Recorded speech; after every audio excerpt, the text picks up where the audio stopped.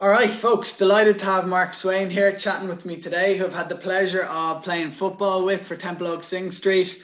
We were just chatting about how long ago it was since we were playing under 21s together. Scary. Yeah, So it seems like a good while ago now, Dick. yeah, too long. So Mark has set up a company called Small Steps Wellbeing, and their focus is on youth wellbeing coaching. So that's looking at the physical, but also the mental health of these young people. There's a new website coming in March, and there's going to be the workshops for schools, but also then for one-on-one sessions also, Mark. So I suppose that's probably an exciting time with the website on the way. Yeah, definitely, Dick. Thanks for the introduction. I suppose I'm currently completing my master's in positive psychology and coaching, and then hope to push the kind of website. Then it'll be coming out in March. So yeah, exciting. I think I suppose with the times that we're in at the moment, it's probably very necessary. It's a lot of anxiety out there, and there's a lot of kind of, I suppose, uncertainty. So I suppose anything that we can kind of do to kind of look after and promote looking after our own kind of mental and physical health, I think is a big positive. Yeah, absolutely, absolutely. And on that, I just picked a few photos here that I had found, and this is yourself and Kev McManaman, who are running a really great initiative called Warriors of the Light that was for different charities. Can you tell us a little bit about that? Yeah, and that was Warriors had like probably kicked off about 4 or 5 years ago, and it was off the back of a conversation, kind of a men's health night. Myself and Kev have been best friends since we were kind of about 12. But one thing when we were at this night 4 years ago was that it kind of struck us how, I suppose, open and honest men were being around kind of how they were feeling. And it was something that, like, we'd always go to the pub and we'd talk Conor McGregor or football or Man United, Jose Mourinho, any of these topics. But I think, I suppose, that was kind of under more kind of a little deeper, if you want to call it, maybe relationship issues, careers, anything like that, kind of was kind of nearly put in a box, and it was nearly one of these untouchable boxes. So I suppose Warriors of the Light was about kind of bringing people together. We ran nights through kind of song, story and poetry in different kind of cafes around Dublin. And I suppose where people could kind of get up and I suppose show that kind of more authentic kind of, some say, vulnerable side, that we kind of all about creating a kind of culture of compassion in that kind of space. Yeah, it's brilliant. I think it's such a good initiative, and I actually wrote an article this year for, it was Men's Wellness Week, and it was heavily influenced by a book that you had recommended to me called The Mask of Masculinity, which I think is excellent on this topic if people are looking to read up a bit more. And interestingly, in the book, he actually kind of tailors his message, yes, for men, but there is, at the end of each chapter, there's a little bit for women, for the men in their life. And I thought that was a really nice touch actually in the book as well. I thought, so this is a hugely important area, and you see a lot of people posting about it now with Movember and the mustaches and talking about things like suicide, and that generally the male rates of suicide in a lot of countries around the world are a lot higher than females. So I think this vulnerability point that you raise is really huge, and I think it's a really good cause and a good thing to be raising awareness around.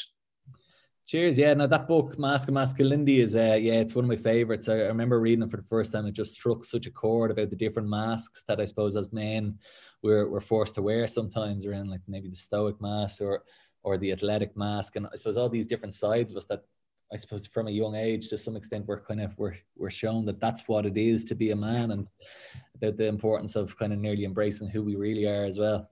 Yeah, absolutely. And what I think that is great about what you're doing as well, and doing the workshop with schools as well, like is obviously your background in teaching as well is gonna help a lot in terms of that, and your experience with students. And I know this is St. Killian's here, so I suppose you've had good times in there. Yeah, I'm in my sixth year, so I've been lucky enough to work in the primary and the secondary school. It's St. Killian's. It's a kind of a German school based here in Dublin, but they've been great. And I suppose with Small Steps that you mentioned earlier, that kind of originated with me doing some work over in the States, with dancers, so Irish dancers actually that are based over there. And it was around kind of mindset and looking after, I suppose, confidence and kind of negative self-talk that can kind of, I suppose, inhibit performance to some extent. And what off the back of that, then I kind of actually felt that, you know, it wasn't only athletes or elite athletes that were experiencing this, that with the students that I was teaching, everybody was experiencing this negative self-talk that is so prominent. So I've been running wellbeing sessions in primaries and secondary schools, I suppose, since that as well, which has been hopefully hugely beneficial, but something I've really enjoyed as well. Yeah, excellent. And just to ask you then, when the website is launched, it's not just for schools, right? There will be one-on-one sessions that will be targeted at everybody, not just youth athletes and students. Is that right? Yeah, I suppose that's going to be, around kind of, it's going to be male focused, and it's going to be, I suppose, kind of maybe 16 to kind of 32 years of age. We're experiencing a thing that's kind of very been talked about at the moment, called this kind of quarter life crisis. And it's just about kind of, I suppose, it was kind of the term midlife crisis, but I think with kind of how society is changing, so we're to some extent our young, I would say our young females and males, but definitely our males now, we're reaching a stage that sometimes we don't know what's the best road to go down. We're in school, but we're still left without some of the kind of, I suppose, key understandings of how to understand ourselves, how to navigate the stresses of life, that I don't think anybody really knows, but hopefully it'll be a service that can help in that regard. Yeah, and for sure we won't understand it any better if we don't talk about it. So I think that facilitating conversation around these things is half the battle, right? Absolutely, yeah, definitely agree. So just to touch back on, before we go into our sort of our zone-in topics for today, which is helping young athletes as teachers, as sort of leaders, or as, let's say, figures that they look up to. It's going to be really interesting picking your brain on that and getting, you know, what way we can positively influence their enjoyment of sport. So that's going to be really interesting. But I did want to touch on how you're finding your experience with the Masters in Applied Positive Psychology and coaching. Yeah, it's I've been kind of fascinated by positive psychology for years. It was just that subject that really always, I suppose, was my jam. And to come across a course tailored specifically to positive psychology and then coaching psychology is just amazing. I'm really, really enjoying it. Kicked it off in September. It's distance learning, so it suits now. I'm able to work alongside it.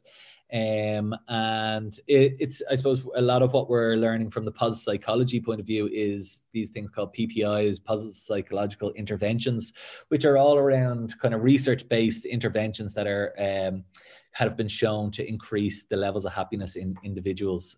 So fascinating stuff. And then the other side of it is the coaching, which is, I suppose, learning all around the frameworks, the processes, and how to, I suppose, coach that. Yeah. No, it sounds fascinating. And just going to ask you a question, just to put you on the spot a little bit. No, just in terms of positive psychology, right? I'm a believer, so you're speaking to the converted here. But just, you know, a lot of people see that and they think, well, sometimes, you know, you can be positive all the time, but if a situation is looking bleak, it's looking bleak. So, what is positive psychology and how is it used in adversity, let's say? Yeah, great question. I suppose I hope this answers it, but I'm currently writing an assessment at the moment around positive psychology and kind of, I suppose, the interventions. And my opening paragraph was just, I suppose, around me in a restaurant maybe 20 years ago. And I was there with my sister, and we came out of the restaurant. As we were in the restaurant, my sister was kind of like talking about the tastes, the smells, all the different things she was noticing in the restaurant. Then she was communicating with the waiter and talked about the empathy that she had for him. She left a big tip. And as we were walking out, she spoke about the different forms of gratitude that she felt for the night that we just had. So it was, for me, it was just like, how was your night? It was like, oh, it was good. It was nice food, whatever. But I was very, very envious of what now I'm kind of realizing that my sister had been touching on all these different, I suppose, positive psychological interventions. She was touching on savoring, the process of savoring. That can be anything from kind of your morning coffee, sitting down and really enjoying the experience. She was touching in the food.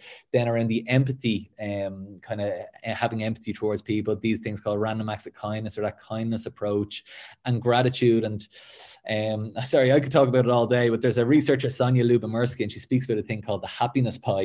which talks about 50% of our happiness is from our genetics, 10% is external circumstances, which is around, I suppose, relationships, finances, and maybe career. But then there's this 40%, which is called nearly like the golden 40%, and that's down to, I suppose, how we see the world. And I suppose it's having that perspective. So a lot of positive psychology to me is around gaining nearly appreciation for these different things that can enhance our happiness. Love it. And what you mentioned is also, in terms of how we frame what comes up for us, right? And how we, I suppose, approach those things, and whether there's that sort of maybe victim mindset, or when do you need to move past that and accept and look to move with what's come at you. Exactly. Yeah. You touch on kind of perspective there, and kind of, I suppose, mindset as well, and two huge things that we're looking at. I suppose that it's all around, I suppose, the lens that we're viewing situations. Love it. Yeah, I could chat to you all day about that stuff as well. Anyway, this is a photo that Caroline Quinn has actually posted a lot of good ones there online of the Temple Oak lads over the years. So got one of you in action, open mouthed, the old, I don't know, I have that one in a lot of my football photos, except I'm more like a blowfish. I have the cheeks out, but I had to share that one of you in the Temple Oak Sing Street, proud Temple Oak Sing Street man. That was an action shot. I hope you caught that in the end now. Oh, absolutely. Yeah. No, the Singer days are still going, thank God. You'll be back next year. Yeah, hope to be. I'm pushing on now. I think I'm the second oldest on the team, but we're hoping to give it another good crack now next year. Training should be kicking off in January, so looking forward to it. Brilliant. All right, so let's look. That was a nice chat actually around positive psychology and all what you're doing.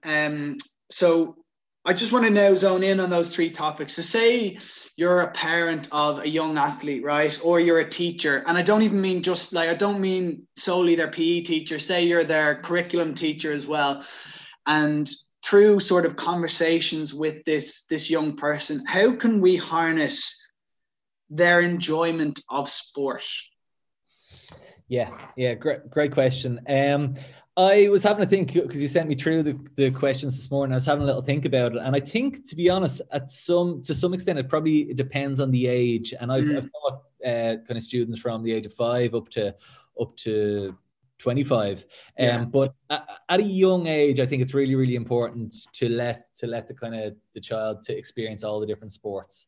And that would be kind of, I suppose, number one tip would be to kind of let them kind of dip the toe into all these different sports, and horse riding, football, Gaelic, soccer. I remember as a kid myself, I used to try everything, and that kind of can give a student a good kind of feel for kind of what they naturally gravitate towards and what they naturally don't like as well.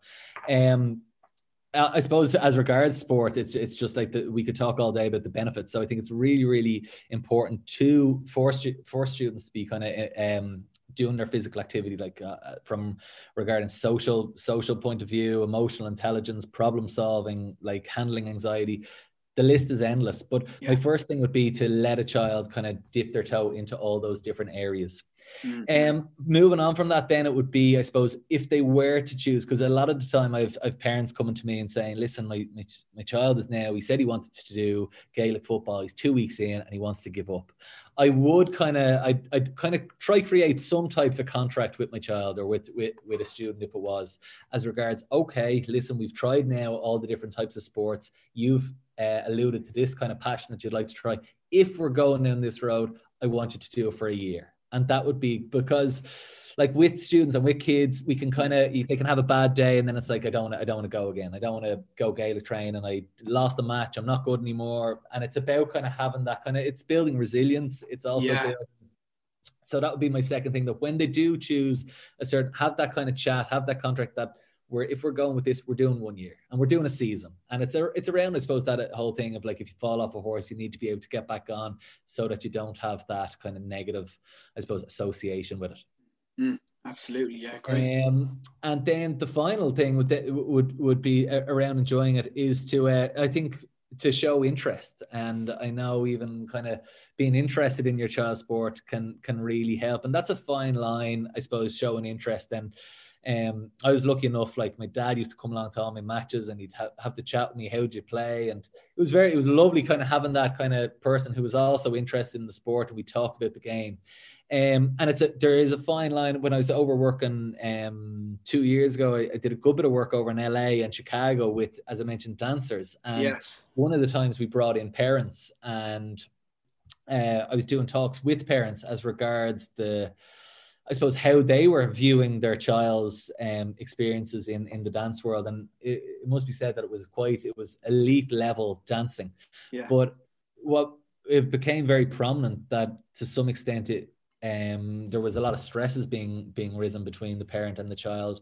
And I suppose the big question was whose goal really was being targeted here. And it was kind of, was this a goal of the child, or was it a goal of the parent? So I suppose that having that intrinsic motivation for the individual, that it's their want, that it's their love, that it's their sport, and that it's not putting the pressure on the child to live an adult's dream, to live their father's dream or anything like that. So I suppose they'd be my, three kind of. Yeah, I really like that. And it just triggered kind of a memory that I talked to Cormac Donoghue, who you know from Temple Oak.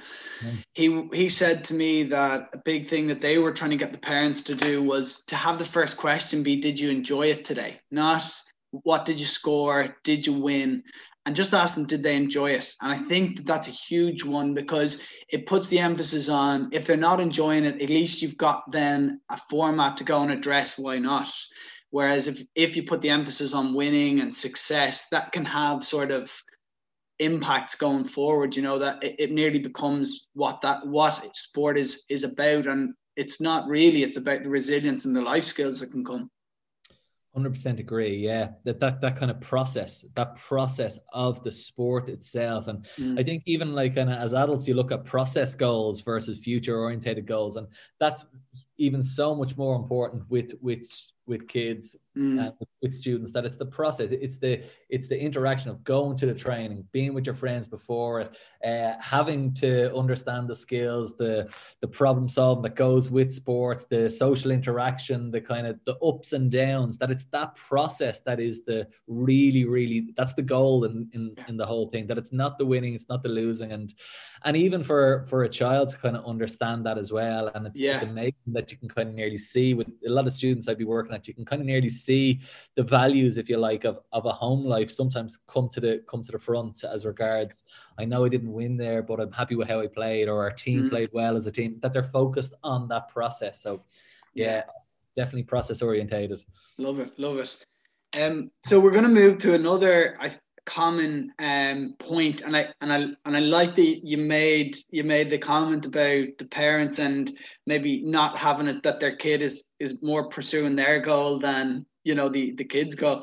So we're going to chat a bit about CAO applications, like in that time in a sort of a more, I suppose you could say, potentially young adults or a teenage age where they're certainly making decisions that's going to affect their adulthood in terms of what course to do at college. So the conversation has moved on from, say, youth athlete point, but to that age. But what would you advise to teachers or parents, to guide a student towards the best decision for them in that scenario? Yeah, that it's a very tough one, I suppose. And I suppose even like when we say guide somebody, ultimately it's the individual themselves. Yeah, that's true. I'm going to guide you towards what I want. Yeah. And that's I suppose the whole premise of what I would say on this point, is that it has to be, I suppose, a big factor in kind of overall well-being is that authenticity piece, and that for an individual to be aligned with their values, with their purpose. So I think it's a big decision. I would say, like, it's not to kind of go into it blind. I'd be saying definitely have a chat with a guidance counselor in the school as regards to different colleges. I'd also say definitely research the course and the college. It's something I didn't really do. I had a college in mind, and I wanted to go to that college. As regards the course, it was kind of nearly secondary. But for looking back now, I'd say really research the topic, research the subject, the course, and also the college. But finally, then it would be around that kind of authenticity piece, and really, I've seen so many students, and from a young age, we do this thing about what I'd like to be when I'm older. And I have had so many, I say kids, I should say students, but say I'd like to be a doctor. And I'd say, well, why? What? And that's brilliant. Why would you like to be a doctor? Well, that's what my mom and dad were. And it's, to some extent, it can feel like, I know at a young age, but I think at 18, it's really, really important that we're looking at who we are, what our values are, what our interests are. Yes. And that aligning a course and a college with that interest. I think it's very, very hard to say what you'd like to be doing in a profession that you'd like to be doing at 18, because I think as individuals, we're all changing, and we're changing so much that it's very hard. And I think even I was reading a stat there recently around how many careers people are having these days. So I think even there's never been a time in our lives that we're changing so much. So, but I would say around finding something that is of interest to you, and kind of, if you can align your passion or your purpose or your strengths as well. And that's like, even kind of taking strengths test. If you really had no idea where to start, there's speak to your guidance counselor around kind of finding your strengths, because and even going down avenues that are aligned with your strengths. Not thinking where the job market will be. I think in the world that we're living in now, you can make a profession out of whatever your interest is. We're seeing people make a profession of computer games and different things. So if the passion is there, I mean, like I was teaching a student there only a couple of weeks ago, and I was teaching maths, and this fella had no interest in the maths I was doing, and I had to say, what are you doing? And he's like, I'm coding. And I was like, why are you coding? We're doing maths. He's like, all I want to be is a coder. And I actually had to step away and say, well, listen, at the end of the class, tell me about your coding, and ultimately that's what's going to be to some extent more beneficial. He was flying at the maths. The maths was all okay to him, but that kind of coding piece, and this fella, whatever was keeping him up at night, I would say, find your purpose, find your passion. And if you can make steps in that direction, you're off to a really, really good start. Nice. Brilliant. And then, just to wrap up, Mark, I wanted to ask you about, because you've played on lots of teams over the years and you've been part of teams in workplaces. What, in your experience, has defined good coaches that you've worked with? And then you have to tell me a couple of things that you think were maybe missing along the way. Yeah. And actually, to be honest, I've been lucky, because the second part of that question was actually quite tough when I was reflecting back on some people I was missing. But I suppose positive things first, or if I was coaching or teaching, that I'd like to kind of instill. And one of these things is, I'm actually studying it at the moment, but it's about having this adult-to-adult relationship. And that can be hard sometimes when you're teaching. But I think students and kids, and they really, the number one thing is around respect. And if you can give a child or a student or a team member huge respect, it's very, very, like, it just sets the relationship off to such a positive note. So I suppose giving that kind of respect, and then with respect on the back of that, I suppose, comes responsibility. So it's about passing over to some extent the responsibility. So if I was a coach and you're kind of, I was coaching an underage hockey team there only recently, but it's about passing over that responsibility to some extent. Yes, I'll kind of, I suppose, steer the ship, but ultimately you're in the water, that it's kind of, I suppose, like, it's your team. That, and kind of, I suppose, sitting down at the start and making it, what do we want, having a look at kind of what our goals are for the year, and then asking the players what will get us there, what do we think is necessary. Because ultimately, I found, just through my own experiences, someone A, B, and C, but unless they feel it themselves, they're not going to go along on that journey. So I'd be trying to make it as a collaborative, I suppose, relationship as you can. And then finally, then just all around making it fun. When I think back on any of the teams that I've been involved on, or any kind of, I suppose, positive teachers, or even when I'm giving lessons or giving when I'm teaching myself, it's all around keeping it fun, keeping it enjoyable. I think we're all experiencing this thing around kind of finding it very hard to focus. But there's so many different things to take our distractions, but especially as kids, their focus levels are so short that your lesson needs to be capturing attention. Your sport, when you're out there on a pitch, you need to capture. And once you can capture the attention, that's when the fun and enjoyment comes from. And probably focusing in on that process that we spoke about earlier, that it's not the winning or the losing, but it's about the process. Love it. Yeah. The fun factor is huge, isn't it? And I think even again, maybe it's vulnerability or whatever else, but you don't hear that ever mentioned really with men's senior teams in football, and should be still fun at that age. And it should be, you know what I mean? Because why would you keep going if you're not enjoying it? So I think it's worth always keeping in mind. And I saw somebody posting at the weekend about the inter-county game saying, guys, today let's hold off on this anonymous bullshit you see online with people criticizing inter-county players and who give their all and try their best in that, and just trying to build that positivity around the whole thing really, and try and bring and keep that fun factor as people go through their football and career and that. Absolutely, yeah. And as we were only mentioned before the call, the career is so short that definitely keep it as fun as you can. On that point as well, there was another little one I think you mentioned about what I would have done, or kind of, I suppose, things that I would have done. Yeah, there was just one thing I suppose that kind of would have hit me on that, and it would have been probably on an individual basis, and it would have been my own kind of, I suppose, my own career. Would be maybe taking a little bit more reflection on my own performance. So, and very, very simple, what I was doing well and what I could improve on. I think to some extent, a lot of us, I remember having a chat with a friend after, tell us about your training, and it was very much negative. I missed this ball or I missed that. And it's, I suppose, kind of trying to flip that on its head and kind of what I did well and what I could improve on. And I think just being a little bit more aware and cognizant of my own kind of individual performances. Probably if I was going back 20 years, I'd probably incorporate that a little more. You've still got another couple of years to incorporate it now, Mark. It's all right. That's true. Well, look here, thanks a million. And I've got to mention, right, that you have the PhD summit coming up on the 18th and 19th of November. So that sounds very exciting. Yeah, that's really excited about that. Going to be talking around mental wealth and kind of this thing around imposter syndrome. So two very interesting topics.